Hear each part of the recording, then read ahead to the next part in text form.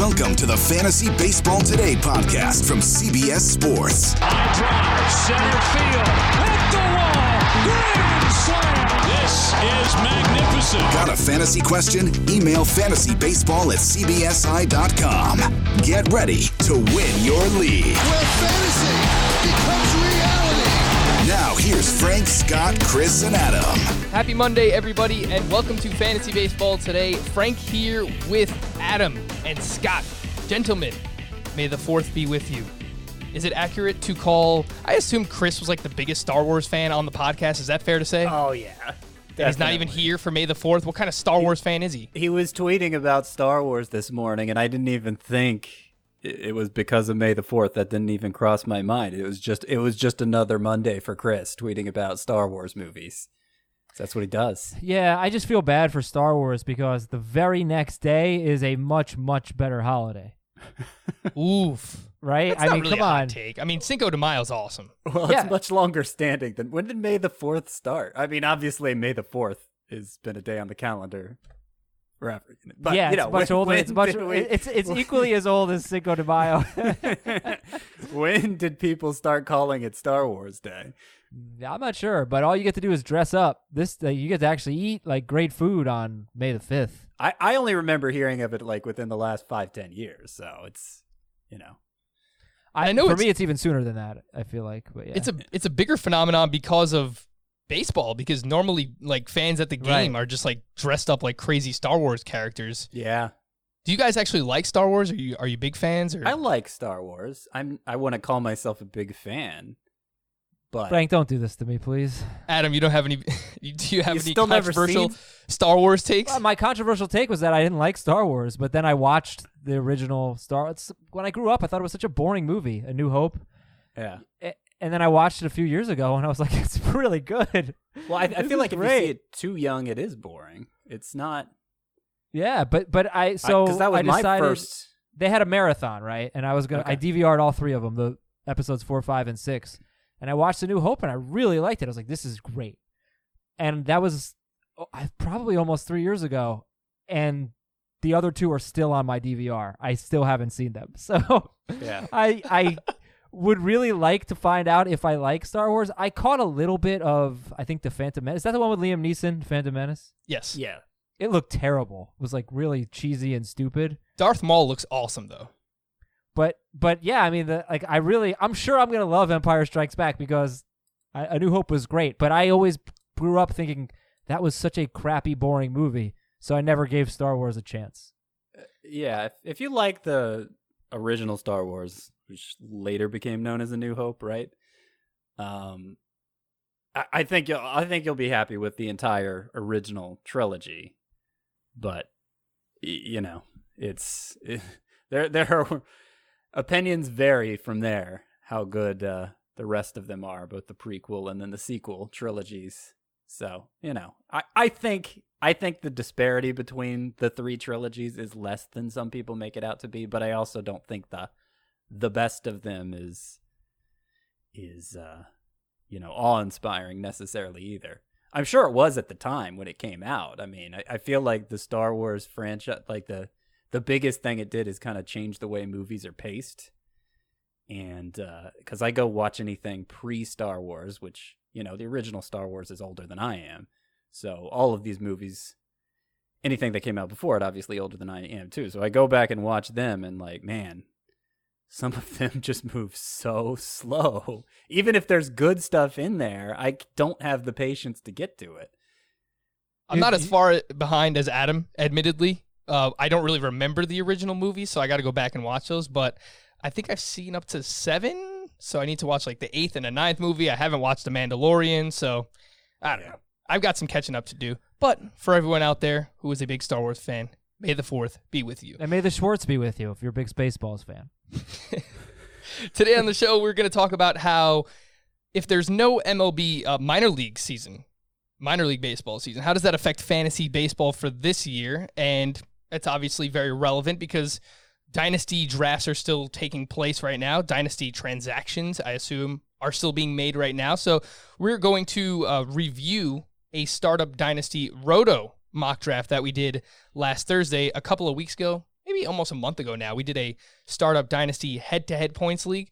And last week we did a Roto one. So we're going to talk about some of the results from that and how this may affect fantasy baseball if there's no minor league baseball season. And that's where I'd like to start, Scott. I know that you've answered a few questions in some of the mailbag columns that you've done for CBSSports.com, but it's not looking good. I mean, there's no definitive answer yet, but we saw a few reports last week that there might not be a minor league baseball season. How might that affect the timeline of specific players? I know it's going to change based on like team context, but how are you handling the situation right now, Scott?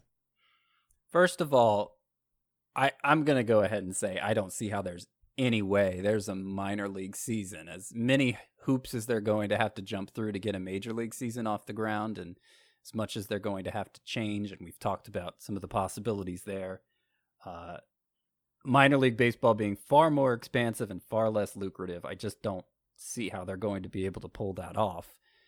So I think one idea that's been bandied about that makes sense is kind of a taxi squad situation where you give your best prospects a chance to continue their development. It wouldn't be so much divided by levels, but just a group of your best prospects tagging along with the big league club. If it's at spring training sites, it would make more sense because obviously there's backfields they can play on. If not, then they're going to have to get more creative. But I think it's going to be necessary to have some kind of taxi squad just so that you can have players to promote when somebody inevitably gets injured or is just too bad to keep on the roster. I understand rosters are expanded, and so that can help teams play a man or two down. But even if they're as big as 30, there's going to come a point in the season for several teams probably where they're missing more than 4 or 5 guys at a time, and they're going to need a pool of players to draw from. Those players are going to have been playing in some capacity in order to be of any use to them. So I think that makes the most sense, and it's also why I'm not really on board with this idea that every team is going to want their top prospects, all of their top prospects on the major league roster, on the expanded major league roster. Like, I don't think that's necessarily how they're going to use those 4 extra roster spots.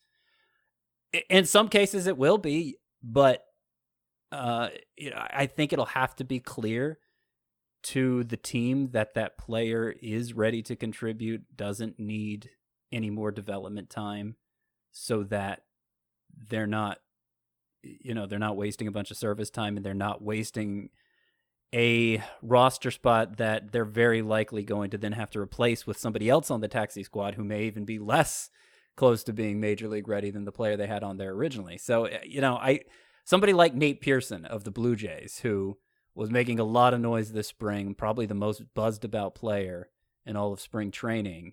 And the main concern was, well, he'll go down to save some service time and to control his innings better. Well, in a shorter season, you don't worry so much about the innings. I think the way surface time is supposed to work in a shortened season, that wouldn't be so much a concern. It's either you get a year or you don't.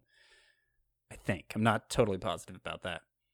But yeah, I think Nate Pearson would probably be in. Dylan Carlson of the Cardinals, since they'll have an extra lineup spot to work with, makes sense. I actually went through every team, all 30 teams, and pointed out the player who I expected to begin in the minors, who might be of most interest and actually likely to be on an expanded roster. And I only came up with only 5 of them are top prospects. The others are more like organizational depth guys with maybe some interesting upside, like a Kevin Cron type, or Ty France of the Padres. Players like that, I think, make more sense than top prospects for most teams. It's fair to say that it won't really be handled all that differently, right? Because something that Chris brought up last week when we were doing the live podcast stream, we had a question about Nate Pearson, and he said, he thinks that Pearson would make it to the bigs this year, even in a shortened season with the Blue Jays, because he can help them compete. I mean, that's how teams normally handle prospects, is if they can help them win and they're close to competing, then why wouldn't they call said player up? I remember last year, Ryan Mountcastle was ready, and I was stashing him everywhere, but the Orioles never called him up because they're not close to competing. So that's that would likely be the same situation in a shorter season, right? Like, if anyone's asking about like Jared Kelenic, like, why would the Mariners try and start his clock now? It just doesn't make sense, right? Well, yeah, somebody like Kelenic who's barely played it even AA. Mountcastle was actually who I picked for the Orioles. I don't see how they could hold him back anymore, especially since it would likely mean holding him back for the whole season. I mean, he was MVP of the International League last year. He was fighting for a job this spring. He looks like he'd be in. But yeah, somebody who's a step away still, hasn't totally proven himself at every level of the minor leagues and isn't playing for an organization with any ambitions for 2020. So like Kelenic, you mentioned, but I would even say Mackenzie Gore. That seems like a stretch to think he's going to go from barely playing at AA to a member of the Padres rotation, knowing the risks that would come with progressing him that quickly. I think he'd more likely be a taxi squad guy, and maybe we end up seeing him down the line if the Padres are in contention, but I don't see it from the very get-go. We keep hearing that word taxi squad, just so we know. That just means like practice team. It's kind of like a scout team, but those players are on your roster, right? Like you can call those players up. That's how we're approaching taxi squad. Yeah. Taxi, I assume the term comes from they're traveling with you. They're taxing with you, right? Someone asked me over the weekend. I was like, honestly, I've never been asked what a taxi squad is, and that's just what I'm assuming it is. It's like a practice scout team of players that you can call up from your roster. So there you go. That's that's how no minor league season might affect 2020. I mean, we're still waiting the details of, if we're going to have a season, what the season's going to look like. But I remain but also, optimistic. What if there's also prospect starts the year with the team he's playing, he struggles. What do? I mean, you can't just send him down like a Keston Hiura, right? Keston Hiura, actually his numbers before he got sent back down weren't that bad, but that's because he hit 3 home runs in 4 days, like right before getting sent down. But he was pretty useless, and I wasted a lot of fab. We were talking about fab last week. I wasted a lot of fab on Keston Hiura. He didn't do much for the first 2 weeks when he was up. He got hot for a few games, got sent down for a month, and came back up, and it was really good. I dropped him, so that was bad fab. But I don't know what happens in that. It's like, do they just keep him up? Well, if there is this is why I think there'll have to be a taxi squad, is because you need to be able to make those transactions.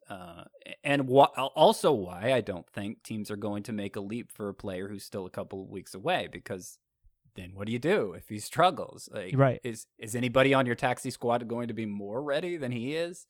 Right. Without that fallback option of going back down, getting your confidence back up, I'm concerned that the teams won't want to take a risk with a player if they don't think he's ready, because I do think that they would worry about a hitter's confidence, not having to be able to throw him back down to a league where he could dominate. You know what I mean? Go beat up on AAA pitching. They might not want to rush these guys. That's how I see it. Yeah, I think it would be bad for some of those lower level players who have dominated, right? Like, so you wouldn't see something like for example, a couple like last year, Nico Horner got called up from AA because the Cubs were just desperate and they had nobody else. Like, I don't know that you would see something like that happen in a shortened season, just because A, is he even going to be on the taxi squad? And B, why would they, push someone like that who's still at a lower level? So it's kind of a combination of what both of you guys have brought up here. But I think, again, they're not going to be aggressive, A, if they're, not ambitious for the season, and B, if those guys are not close to being ready. So that's currently how I'm handling it when it comes to, potentially no minor league baseball season, which as of now, it's not looking very good. Some news and notes from over the weekend. Emmanuel Clase suspended 80 games for PEDs. He was the prized possession in the Corey Kluber trade, which sent Kluber to the Rangers and Emmanuel Clase to the Cleveland Indians. Last year, Clase had 12 saves in 14 attempts in the minor leagues, and he's kind of regarded, or I think viewed, as the closer of the future for the Cleveland Indians, although I like James Karinchak as well, so we'll see what happens there. But he's suspended for 80 games regardless of what happens with the season. ESPN will broadcast 1 KBO game per day. A lot of people have been asking questions about the KBO.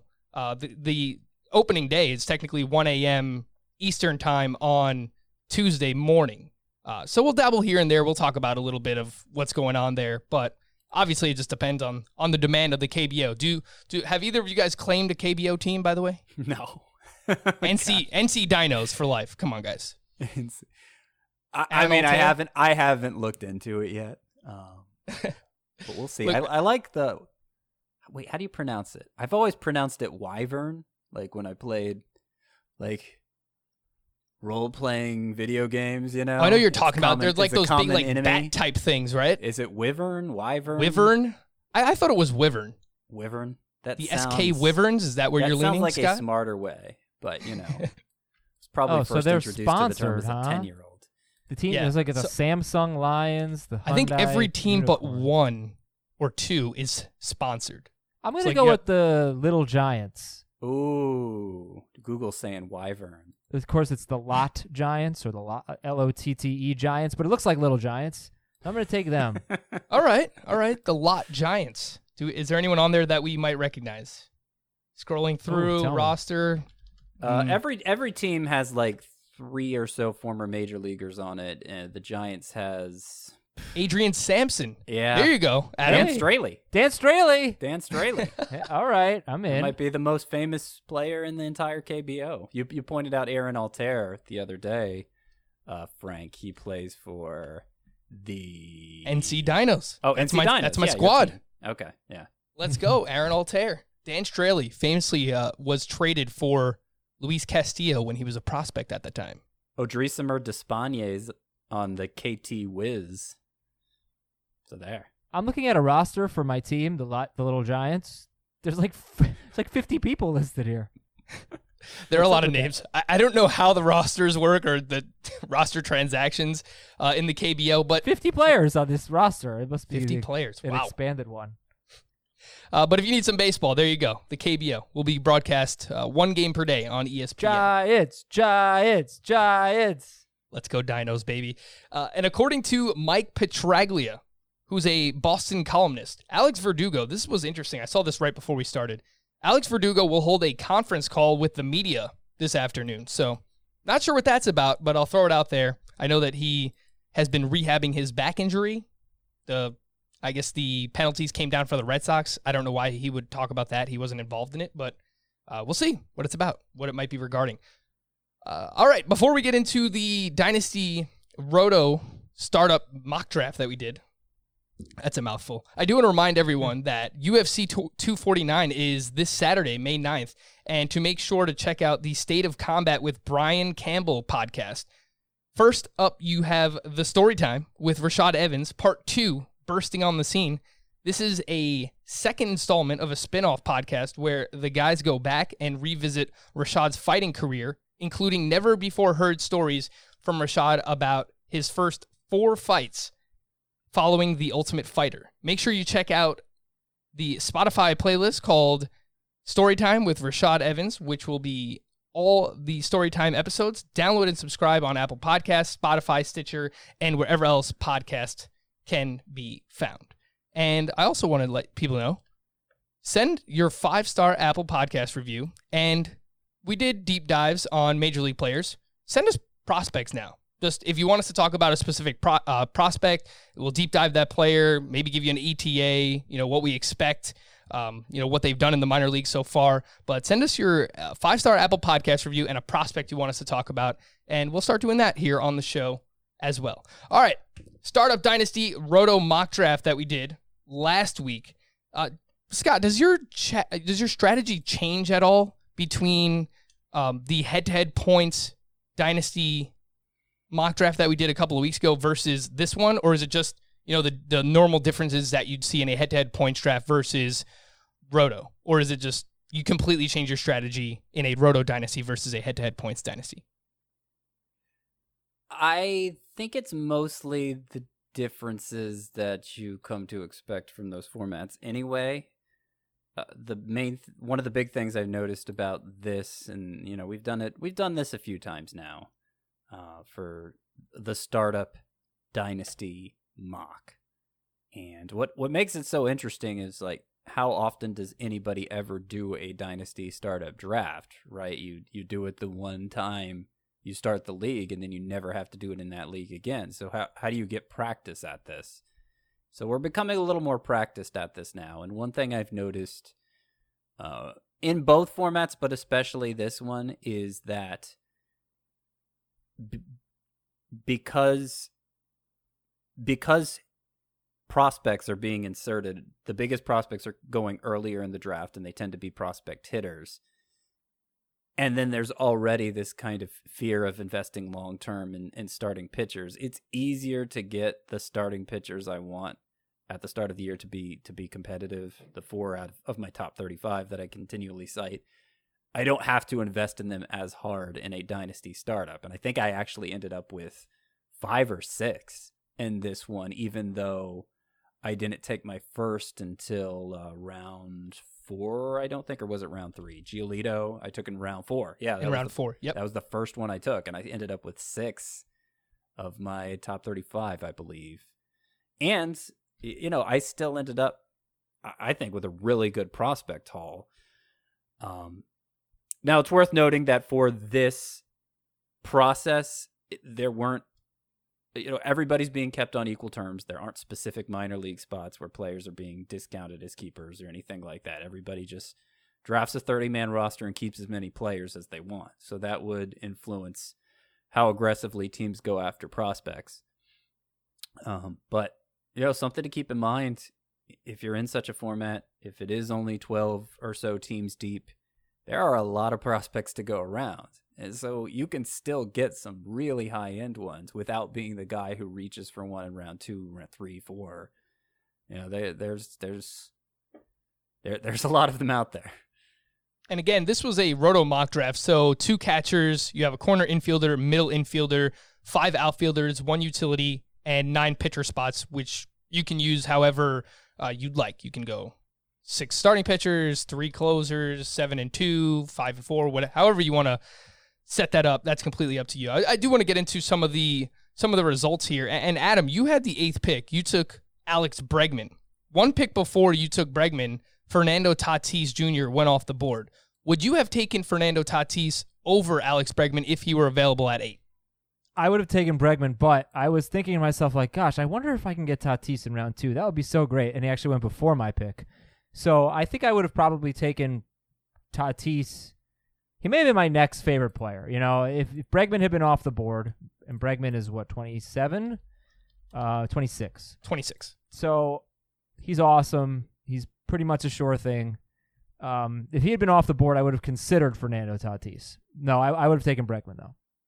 The rest of the first round looked like this. Pretty standard the first half. Ronald Acuna, Mike Trout, Christian Yelich, Juan Soto at 4, Cody Bellinger, and then Garrett Cole at 6. A little bit early for Garrett Cole. I don't Scott? like that pick. Well, I don't think in a standard Roto league, but in a dynasty league, knowing that pitchers tend to be discounted and that this one is 29 already. Yeah, I would take a slightly younger stud hitter that I felt confident would be a centerpiece for my team for a long period of time. Yeah, but I will say I was trying to apply the lessons that we may have learned when we did the old versus young teams last Tuesday. And Scott and I had to pick players that were 32 or older, and Chris and Frank had to pick players that were, 24 and younger? Yes. And our pitching was amazing. So we had Scherzer and Verlander and DeGrom and Greinke and Morton and Darvish and whatever. Like, our pitching was better than your pitching. So I think you might look at a guy like Garrett Cole, who's basically had 2 workhorse seasons of greatness in a row, and maybe he's a guy that's going to be able to do it until he's 35. Maybe he's that Scherzer, that Verlander type player. And those workhorse pitchers, some of them tend to age pretty well. So maybe that's not a bad pick. I'm not sure that's the right lesson to take away. Maybe it is. Maybe it's going to continue that way, where older pitchers just tend to be the biggest workhorses in the league because they're not developing anymore. You're not sure how much gas they have left anyway, so you're just going to run them as hard as they need to be run at that stage of their career. But I think it's more the old guys, the old starting pitchers now are carryovers from a former time where every starting pitcher was worked that hard, and now they're just grandfathered in already. But how is Garrett Cole any different? Well, because since he's already built up to a point where he goes that deep into games, that's fair. Maybe. Yeah, it seems like he's built that, like he has that workhorse build where he can go deep into games, and it's hard to say anyone's going to consistently give you over 200 innings in today's pitching climate, but if there was one person who was going to do that, I think most people would guess Garrett Cole. Yeah. And the other thought I had was like, well, maybe I'll take the opposite approach and say, God, if I get it right with Walker Buehler, maybe I've got 10 to 12 years with, probably some up-down years in there, but maybe he's the next Kershaw or something like that. Maybe we're talking double the time as Cole. But I wouldn't have taken Cole there, but I think I could make a case for it. And I thought the way our young versus old teams shook out with the pitching being so much better on our teams, on the old team, and like the middle infielders in particular being so much worse. And we see the way that the Robinson Cano's age, like Scott and I had to pick a second baseman and a shortstop that was 32 or older, and the best ones we had were Cano and Brandon Crawford. So that was in the back of my mind too. And then of course I took Bregman, but he can move around and, but I don't know, that did occur to me that those older pitchers, they age well, and those middle infielders really don't. So it's something to keep in mind, but I still would have taken Bregman and Tatis, who's super young, over Cole. The second half of the first round mentioned Tatis went 7th pick. Adam took Alex Bregman. Scott took Mookie Betts at 9. I took Francisco Lindor at 10. Then Trey Turner and Trevor Story went off the board to round out the first round. The second round, Walker Buehler. Can I ask you guys how you feel about Turner, though? Because you got to be careful. And we saw it with VR. He went in the 8th round, and Marte went in the 6th round. When you're talking about Roto, obviously you're drafting for steals, but that's something that could deteriorate with age, or maybe these guys just become like steal specialists, like a Rajay Davis or something. But I mean, I don't think Turner is necessarily that old, but do you concern yourself, because he's 26, do you concern yourself that in 2 years he's like a 15 steal guy? You know what I'm saying? Like, what do you think about Turner in a dynasty league, 11th overall, given speed might decline?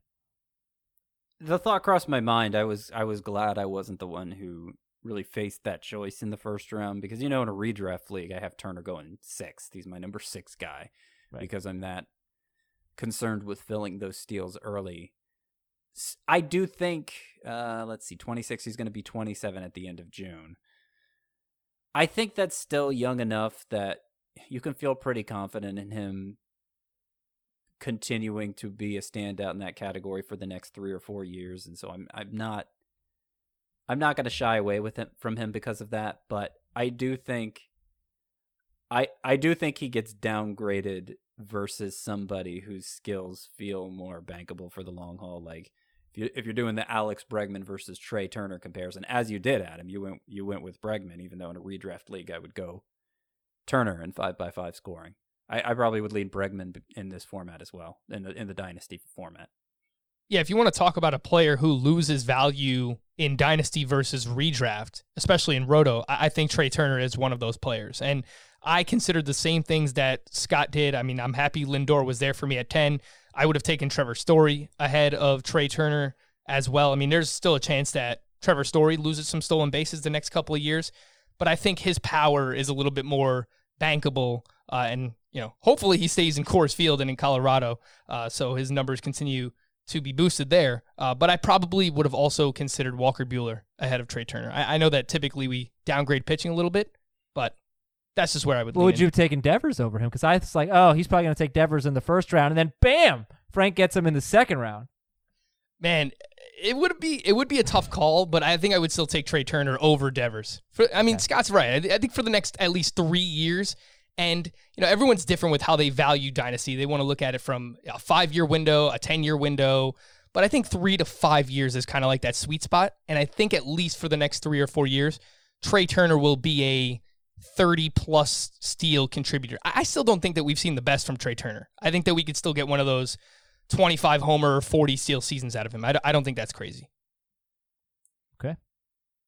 The second round, Walker Buehler, Jack Flaherty. I took Rafael Devers. Scott took Jose Ramirez. Adam took Gleyber Torres. Yeah, I was Jose Ramirez. Homer would have felt a lot better. I think Adam wound up with like 6 or 7 Yankees on this team, by the way. Not enough. Not enough Yankees. Scott, I wanted to ask you, if Devers was there, would you have taken Rafael Devers over Jose Ramirez? I'm not sure. I wasn't in the moment. I wasn't really. It wasn't one of those situations where I was looking for a certain player to fall to me, and then I was like, "Oh, Frank sniped me by taking Devers." It was just, I don't know. I didn't think about who I was taking until the moment I was on the clock, and I was happy to see Ramirez there to get those steals from a player who's still in his 20s. I believe he's 27 now, Jose Ramirez. So, it's not like age is working against him at this point. And I was just happy to get a steal source who was expected to be a big time contributor in other categories as well. And pairing him and Mookie Betts with my first 2 picks. First of all, that's nothing you'd ever see in a redraft league. It's very unlikely anyway that somebody would get both Betts and Jose Ramirez. I think you could take Betts 5th or 6th and Ramirez in the second round. It's possible, I guess, but you don't see it very often, and I think it's a very good start for that it is. ever so elusive category from 2 players who I don't think deserve to fall because it's a dynasty format. They're both 27 and should have a lot of good years left. So I'm really happy with that start. I was happy with the way my team turned out all around. Oh, we know. Oh yeah, Scott. Scott doesn't usually chatting away brag in the middle of a draft, but he couldn't resist. He was like, "I love my team." I do. I wish I could pull the chat up. Still do. Maybe I can. It's. Oh, here we go. It's for all the Roto teams I drafted, it feels like the one that is most well stocked with high end pitching and well stocked with stolen bases, the 2 scarcest commodities. And yet I don't feel like I had to sell out my future to do it. So yeah, I'm very happy with the way it turned out. Scott said, "I know nobody needs to hear this, but ... I'm really loving my team." And I had the next comment and I said, "Let's tear it apart." Yes. Yeah, basically reminding everyone that it's child's play. No, and with then children. I wrote, "Geez, do you have enough starting pitchers whose last name begins with G, Scott?" Yeah. And he said, "I noticed that too." He must have a lot of those. We'll find out. So I took Rafael Devers over Jose Ramirez, and typically I tend to lean with players who are in their low to mid 20s who are contributors now but can also continue to get better. So that's why I went with Devers over Jose Ramirez. And to me, Ramirez is not the same type of player as Trey Turner, where I could see his stolen bases potentially falling off sooner. Oh, I completely agree. Than Trey Turner's. So, I mean, by, a year or 2 from now, is he a 280 hitter with 25 home runs and 10 steals? That's still a fine player, but it's nowhere near the player that you're getting now in the second round. He can help, I think, for the next year or 2, but I do worry about the steals with someone like Jose Ramirez more than I do with Trey Turner. The gentleman who took Garrett Cole in the first round with the 6th pick took Jacob deGrom in the second round. So if we think Garrett Cole is a little bit early, yeah, I actually don't think this is bad value for Jacob deGrom, but would you guys ever start Cole and deGrom in a dynasty league? No way. Yeah, I don't think I could do it either. I don't think so. Just too many.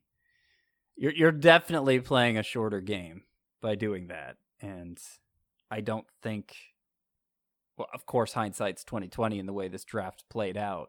I don't think justifies him doing this, seeing some of the pitching bargains that came up later.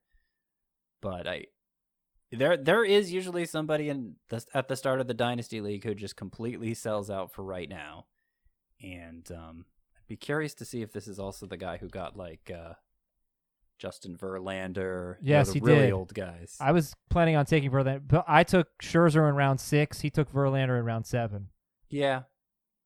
Pretty good pitching staff, at least for the sure. first or second year in this league. And it's not like, look, his 3rd pick is Ozzy Albies. So it's not like he was just always taking the old guy. And it didn't pay to take the old guy because a lot of old guys fell to great value. I mean, Justin Verlander, you can't knock a guy for taking Justin Verlander at a dynasty startup when it's in round 7, Absolutely. Which is where he took him. So yeah, so he goes Cole, this is Garrett. He goes Cole, deGrom, and then his next 3 picks are like young infielders. Ozzy Albies, Ketel Marte, Javier Baez. And then he took Starling Marte in round 6, and Marte is usually like a round 3, maybe a round 4 pick in a dynasty league, but he's 31. So it's not bad.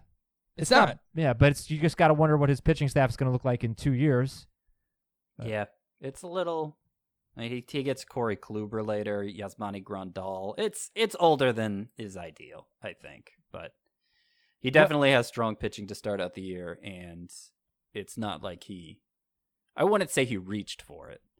What position, to change the subject, sorry, Yordan Alvarez, going forward, because he went in between Mike Gleyber Torres and Garrett's Jacob deGrom pick, right in the middle of round 2. Is he going to be just a DH? Is he just going to be David Ortiz, or are they going to give him a position? That is a very important question to ask when you are drafting Yordan Alvarez in a dynasty league. I'm not confident he's going to have a position. It seems like outfield is where they're more willing to play him than first base right now. He got some exposure to first base in the minors, but he apparently was just so bad there that they don't want to do it. And if that's the case at first base, that's supposed to be where you stick the bad defender in the majors, right? Yeah. I mean, how bad is he? And this is when he's in his early 20s and presumably at his most athletic. So, yeah, I think he's probably destined for DH long term. But I could be wrong. I don't know. Frank, I'm sorry for derailing your show. No, it's perfectly fine. And no, it's a fair question. And Yuli Gurriel, current first baseman for the Astros, is coming up on 36 years old. So I guess if there was a position Yordan Alvarez was going to play, it's probably first base. But I lean with Scott here. I think that given what we know about his knees already, I mean, the guy has bad knees. He's like 22 years old, cannot play in the outfield. Yeah, there's some worry there. So I don't know that he's going to be able to play the field. You know, maybe in season he'll gain outfield eligibility a few years because he'll get like those 5 games here and there, 5 starts. But he's not going to play 20 games in the outfield to have it for the following year as well. So there'll be years where I think he gains the outfield eligibility or maybe gains first base eligibility. But I think for the most part, they want to play him at DH, which is just such a weird thing. You barely ever see that from a 22-year-old kid. So it's just crazy to see. Wander Franco went with the 21st pick in this draft. That's like a normal range for him to go in a dynasty startup, right, Scott? Well, I mean, everyone we do with B-Don from Rasball, and B-Don's always the one who takes him in round 2. That's true. So B-Don has certainly determined that that's where Wander Franco needs to go in a dynasty startup. And, you know, if we were to do one and I saw Wander Franco there in round 3, I don't know if B-Don's just calibrated me to think that's great value, but I probably would take him at that point. Yeah. This is completely random, but I'm actually in a startup dynasty draft right now. It's a slow draft, and Wander Franco went with pick 42. It's a 5x5 roto with OBP, so he goes towards the end of the 3rd round. It's a 15-team league. So, but see, I have actual dynasty rankings, and you know what? I don't think I'd take Wander Franco in round 3 because I actually got Keston Hiura in round 3, who himself is 23 years old. Already has half a season where he showed he could be a high-end performer in the majors. I mean, last year between the majors and minors, it was close to 40 homers, close to 20 steals. Second base eligibility, obviously youth is in his favor. I'd go with Keston Hiura over Wander Franco, given the setup of this dynasty league. If it was, you know, keeping Wander Franco for cheaper than Keston Hiura, it'd be different, but you know, that's not the way this one's set up. Everyone's kept on equal terms. I'd rather have the semi-proven guy who's already contributing and shows an enormous ceiling himself. And you sniped me, Scott. You can't say it, but I wanted Keston Hiura. I just took him in that startup dynasty league that I just mentioned. I took him in the 3rd round of a 15-team league, but I did want him in this one, and you took him one pick before me. I did want to just ask your guys' opinion. Joe Adell. You know, once you see Wander Franco go off the board in the late 2nd round, Joe Adell is the first pick of the 3rd round, so you start to see a little bit of a prospect run here in this startup dynasty mock draft. But the problem I have with the pick is that everyone's different. It's subjective with prospects. But is there really a case that you could make for Joe Adell going ahead of Luis Robert in a Roto League? Because he went 2 picks ahead of Luis Robert.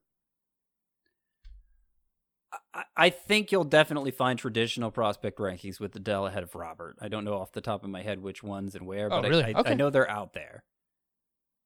But fantasy context, particularly 5x5 context, I kind of feel like Adele is hoping to have the kind of breakthrough in the minors this year that Robert had last year. Like, it's similar skill sets, and he just needs more production. And we're kind of hoping he takes that Robert turn. So why not just take the guy who he's trying to emulate there? That's kind of how I see it. I'd definitely take Robert over Adele, but there is probably an argument that exists for Adele over Robert. I'm just not the one to give it. Is it too simple to go with the guy who's in the better home ballpark? It's a pretty big difference, Chicago to Los Angeles.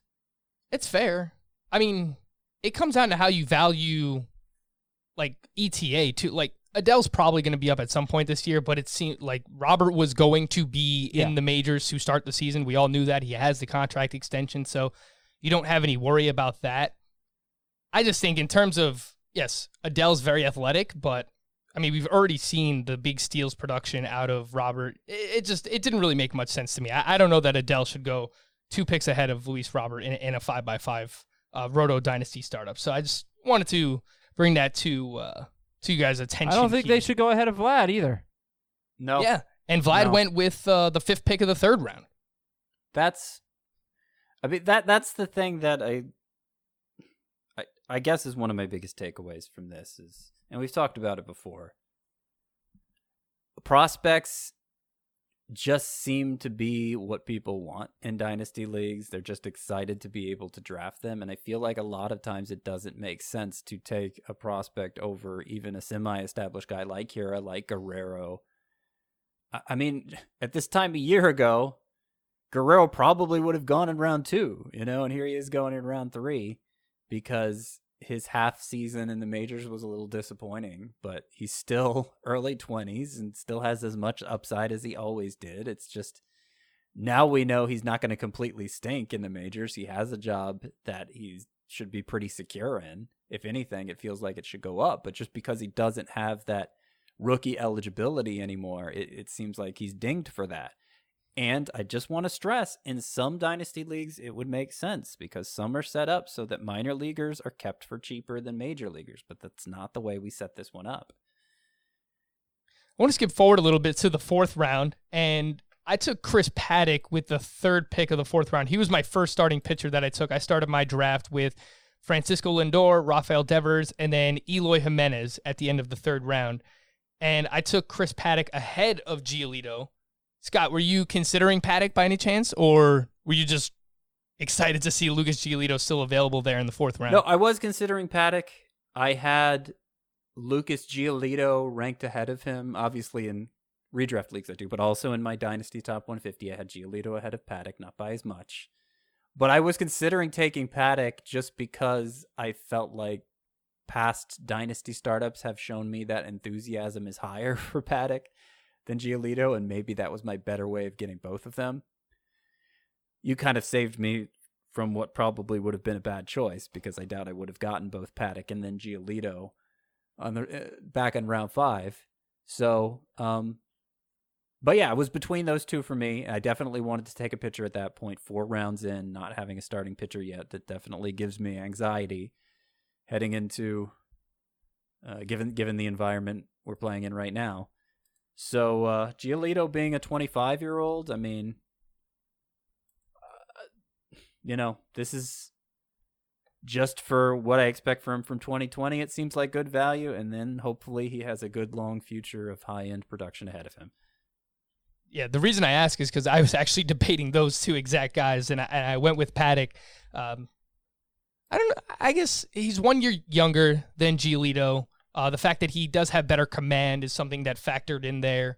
But it's definitely close. It's definitely close between Paddack and Giolito. And, we hear often that, starting pitching goes later in a dynasty league versus in a redraft league. And I looked this up. We did a Roto mock draft, a regular Roto redraft mock draft recently.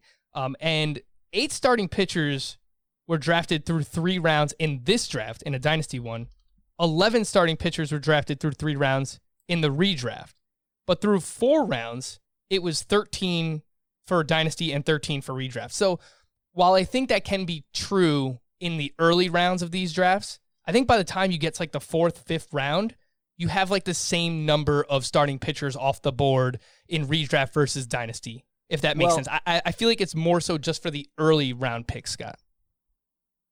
I don't think that's true, because I think the ones who haven't gone yet, yeah, maybe it happened to catch up here in round 4, but the ones who still haven't gone are the many old guys who populate the top of the starting pitcher rankings. So like my first pick here was Giolito in round 4. My second I didn't take until round 6, but it was Patrick Corbin, who's not even that old. He's 30.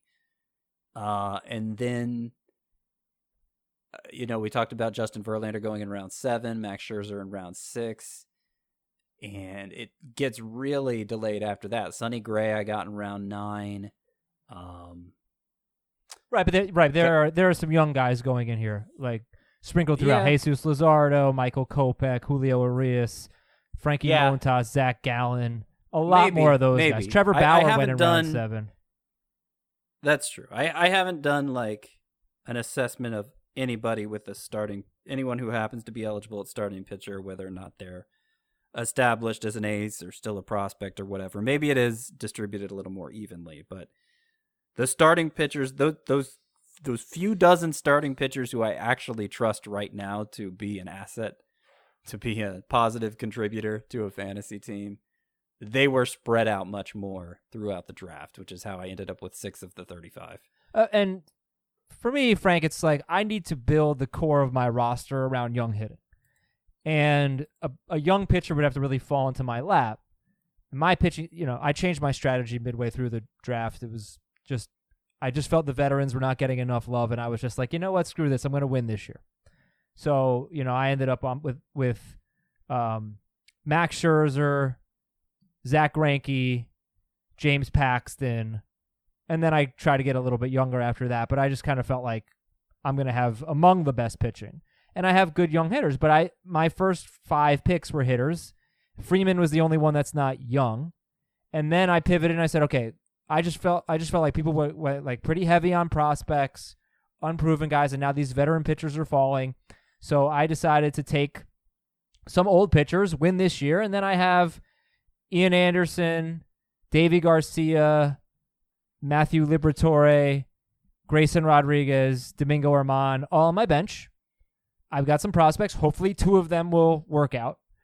But when it comes to drafting pitchers, I cannot pass up young hitters who I know are good, who are, in 24-ish or whatever.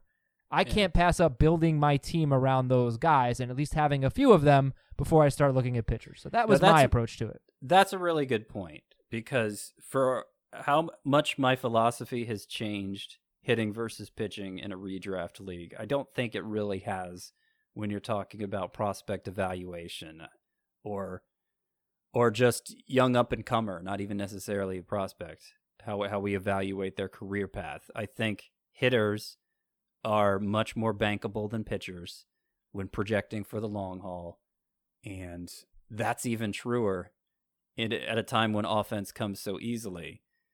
So I want really strong pitching, but it has to be already established pitching, because if it's not, I don't trust that it's ever going to get to that high-end standard that seems to make all the difference at that position right now.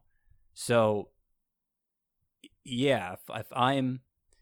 that's why in a dynasty league like this, I still want to invest early, most heavily in young position players. And I think it's just seeing how it turned out that I could still get those established arms that I value so much just for later, because so many young players pushed them down to a certain point.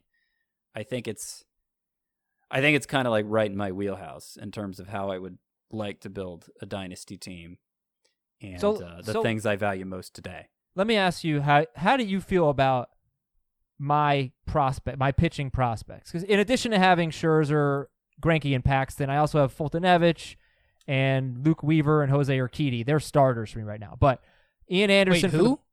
Luke Weaver? Yeah. Oh, sorry. Luke Weaver, Ian Anderson for the Braves, Davey Garcia and Domingo Germán for the Yankees, Matthew Liberatore of the Cardinals, Grayson Rodriguez of the Orioles. I mean, is that a good? I don't know prospects nearly as well as you guys do. Is that a good roster of prospects?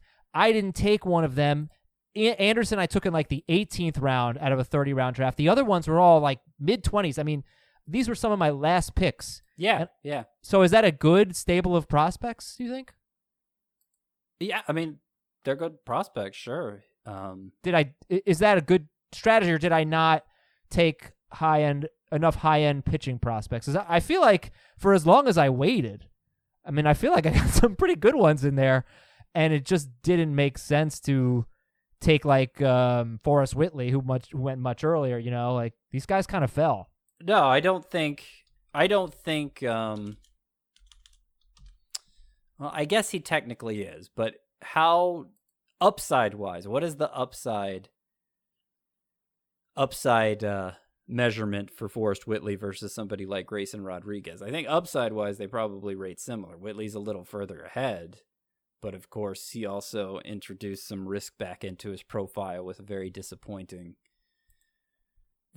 season last year. So, I mean, Grayson Rodriguez is a prospect I've been drafting a lot in these dynasty startups because I just think he gets pushed down by virtue of being a little further down in the minors, which is totally fair. But it also is kind of getting back to the idea I brought up at the start, where there's just so many prospects out there, right, that some are going to last until late in only a 12-team league. And I think you did fine picking up the ones that you did for the prices that you picked them up for. I think the fact that it's so many starting pitching prospects, I mean, it leaves you more vulnerable to misses than somebody who maybe leaned more toward picking up minor league hitters instead. But you know, I don't think it's necessarily wrong. It's just a little riskier. Yeah, I'm not expecting all 5 of them to hit, but I guess my point is, if you want to draft more veteran pitchers than you thought you were going to, there are enough prospects that you can still have a nice little stable of prospects on your bench. This was a 30-round draft. So, you know, I think the way I did it ended up working out for me. I have a pretty good team, and my first 4 picks were Alex Bregman, Gleyber Torres, Freddie Freeman. Well, my first 5 picks: Alex Bregman, Gleyber Torres, Freddie Freeman, Yoan Moncada, and one that I really Victor Robles. Your feedback on, Victor Robles, which was a really interesting, because I really kind of hate him in seasonal leagues. What did he do to you? I hit harder than Victor Robles. It just he might just be a bad hitter. He makes horrible contact, but he's like 23 with prospect pedigree, and he runs. He was my 5th round I mean, pick. that's the thing, the steals. So you didn't really have any steals at that point, and maybe if I didn't either, he's 22. In a dynasty league especially, I'd bank on that upside of Robles and at least know I get some steals there. I was fortunate that I got Betts, Jose Ramirez, and Keston Hiura with my first 3 picks, and basically didn't have to worry about steals anymore, though I ended up with a couple of decent base stealers anyway. But yeah, if you didn't have any by the time round 5 rolled around and Victor Robles was there in a dynasty startup, I think that's definitely one of the first players you look at. But all 5 picks were hitters. Freeman's the only one who's older. He's like 31. And that just said to me, all right, like, I've got a good core. I don't have to rely on hitting prospects. Now let's go get some pitchers. Max Scherzer was there in round 6. So I just feel like I could win the league this year. Yeah, your first pitchers were Scherzer, Greinke, Paxton. That's 3 of the 35. So you didn't get 4 like I'd like to have. But then you also have Weaver, you have Urquidy, Fultonevich. There's some upside there. If one of those 3 pitches up to his ceiling, then you're going to be in good shape with the pitching for this year. But your team is a little older. And you may go through some lean years in the next couple of years because of it. Well, it's a good thing. I we're not liked your playing it mindset out. of. I liked your mindset of, if you couldn't get younger pitchers, you waited at that position, you took some vets, and then you kind of shored yourself up with prospects later on, because that's exactly what I did at the first base position, because I just kept waiting and waiting, and then I wound up with Carlos Santana as my starter. But then I also drafted Ryan Mountcastle and Nate Lowe late. Yeah. So I tried to cover myself, and I think that that's like a good mindset to have in a startup dynasty draft where, look, if you miss out, it's not the end of the world because you can take a veteran that'll help you for the immediate future, the next season or two, and then you can also draft a prospect at that position or positions that can hopefully, take the reins from said player. So, I mean, is that something that you would consider doing, Scott? Like if you just miss out at a certain position? I want to say, let me see if I did that at any position. Outfield, I always go weak in the outfield. And I ended up getting Mookie Betts in the first round and Charlie Blackmon, I think, in like round 8 or something ridiculous. Because that was just another one of those veterans who fell forever. But my last three outfield spots aren't especially strong, but I got Austin Riley late, who, he could lead the Braves in home runs this year, and he cost me next to nothing. It's just so many young players like that. Nate Lowe for you, if it's not a true prospect, those kind of post-type sleepers that could end up becoming huge assets for you for years to come. Guys in their early 20s still. Yeah, you did that with Senzel as well. Yeah, I paid a little more for Senzel. But yeah, that's the same sort of idea. Just young player. If there's no discount to keeping a minor leaguer, you don't need to emphasize minor leaguers over more established players who are also really young and just happen to have exhausted rookie eligibility. That should be a point in their favor, that they've already done something at the major league level as opposed to being a knock against them. I want to make one more point, Frank. Just the way baseball is going to change, maybe beginning this year with just the circumstances, but every team's going to have a DH soon. They're going to get rid of the DH in the National League. And that's going to extend careers. Like, this isn't relevant to the National League, but I took JD Martinez in the 7th round. He's typically a 2nd round pick. He's 32. It's not like he's 36. So I thought that was a good pick. And I also took Nelson Cruz in like the 14th round, but I could see JD Martinez becoming the next Nelson Cruz and just playing forever as a DH. So these older hitters, I think that a lot of them are going to have sort of a number of them are going to have an extended career because the DH is going to be everywhere. I know that Joel Sherman reported it a lot when the Mets traded for Robinson Cano. They did it thinking we're going to be able to DH him pretty soon. So it's coming. It's going to help older players. I think it saved David Ortiz's career. It saved Nelson Cruz's, not to take away from who they are, but certainly extended them, kept them healthy. And it just could be another thing that to make you say, I don't want to wait too long on these hitters, because if you're you have to be obviously a really good hitter. Like JD Martinez deserves to be a full-time DH if that's what it comes to, and could extend his career by a few years. No, it's a fair point. And I think, look, when you talk about a player who has like a 900 plus OPS, I mean, last year, Nelson Cruz had 1,000 OPS. That definitely makes sense. And something to consider when thinking about National League players. So if you are doing a dynasty startup, keep in mind those fringy National League players. Some of the Cincinnati Reds outfielders come to mind. With a DH, Aquino could have more value there. Senzel, who's got drafted here. Castellanos. Did Aquino get drafted? He did get drafted. Okay. Yeah. So just keep that in mind when if you're doing any dynasty related, drafts or transactions throughout this time. Keep in mind that the National League DH could be here as soon as this year, but once we have a normal baseball season again, it could be back as soon as, it could be here as soon as next year. Guys, I'm looking at my team again. I got 7 of the top 35 starting pitchers, not even 6. And I didn't. Are you punting saves, I drafted though? my first in round 4, my second in round 6.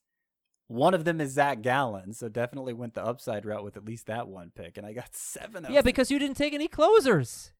I did not take any closers. You took Ian Kennedy. I'm totally fine with it. All right, well, that's the Ian thing. Kennedy's the Scott one. loves his team, and then he said he loved his team. He had 2 outfielders and no closers at the time, and it's like, well, that could come back to hurt you. Those are the positions where I am happy to be a little weaker, though, because I know there's always going to be new options emerging. You know what's so tough, though? Especially closer, like, geez. Who are you going to drop? In this format, we don't have a taxi squad. So when the closer comes out, like, who are you going to drop? Because obviously you can't drop Tariq Skubal or Luis Severino. Yeah, I think Edwin Encarnacion's probably your first player gone on this roster. But by the way, Luis Severino is not among the 7 of the 30. No, that was such a great pick. But yeah, no, it could end up being a prospect who's just a little further back. I got Marco Luciano, who's I think was just in rookie league last year, a 17, 18-year-old in the Giants who looks like he has enormous upside, but he might just not end up being worth the wait. So don't we need taxi squads? Are they like a requirement? I know they are in football dynasty leagues. I don't know about baseball. I thought about making it even deeper than 30 rounds this draft. But the thing about a Roto league is you don't really need to make that much use of their bench player. You kind of just end up stashing a ton of guys anyway. It's going to make for some tough choices, but that's not necessarily the bad thing in setting up a league. And I imagine sometimes I'll have a spot to pick up a guy just because somebody got injured. Yeah. Luis Severino, putting him on the IL opens up a spot right away. And, there will be tough decisions to make, but I know closer saves are a need for me, and it'll be a high priority whenever I'm playing the waiver wire. So I'm not worried about it.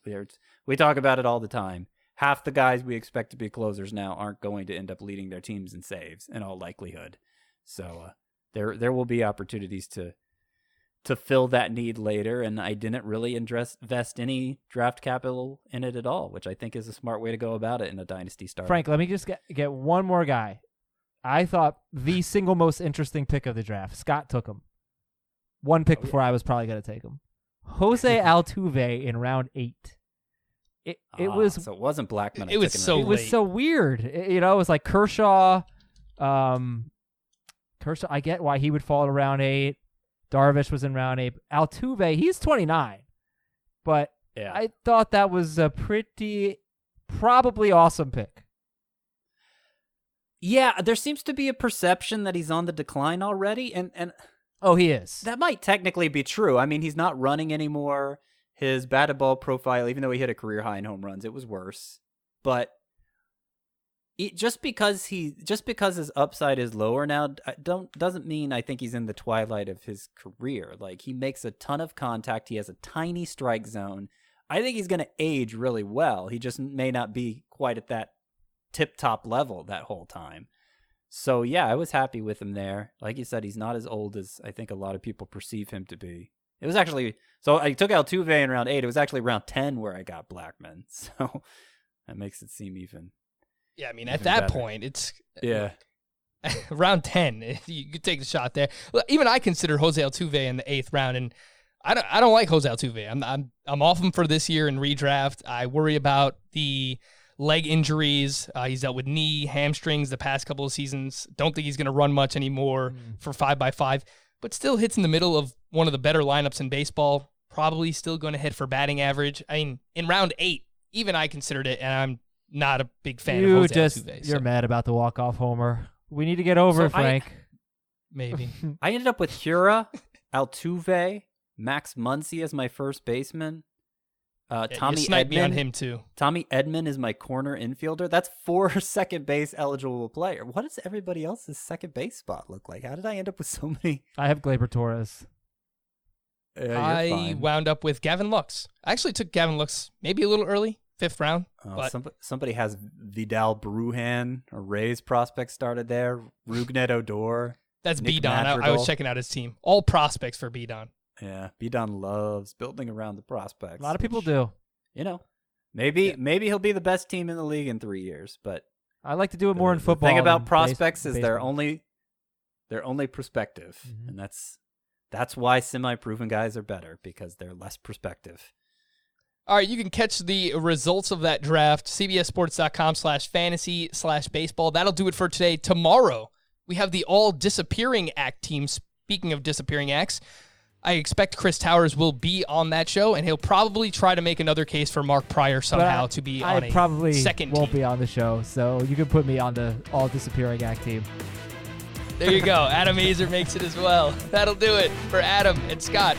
I am Frank. Thank you all for listening. We'll be back again tomorrow. Bye-bye.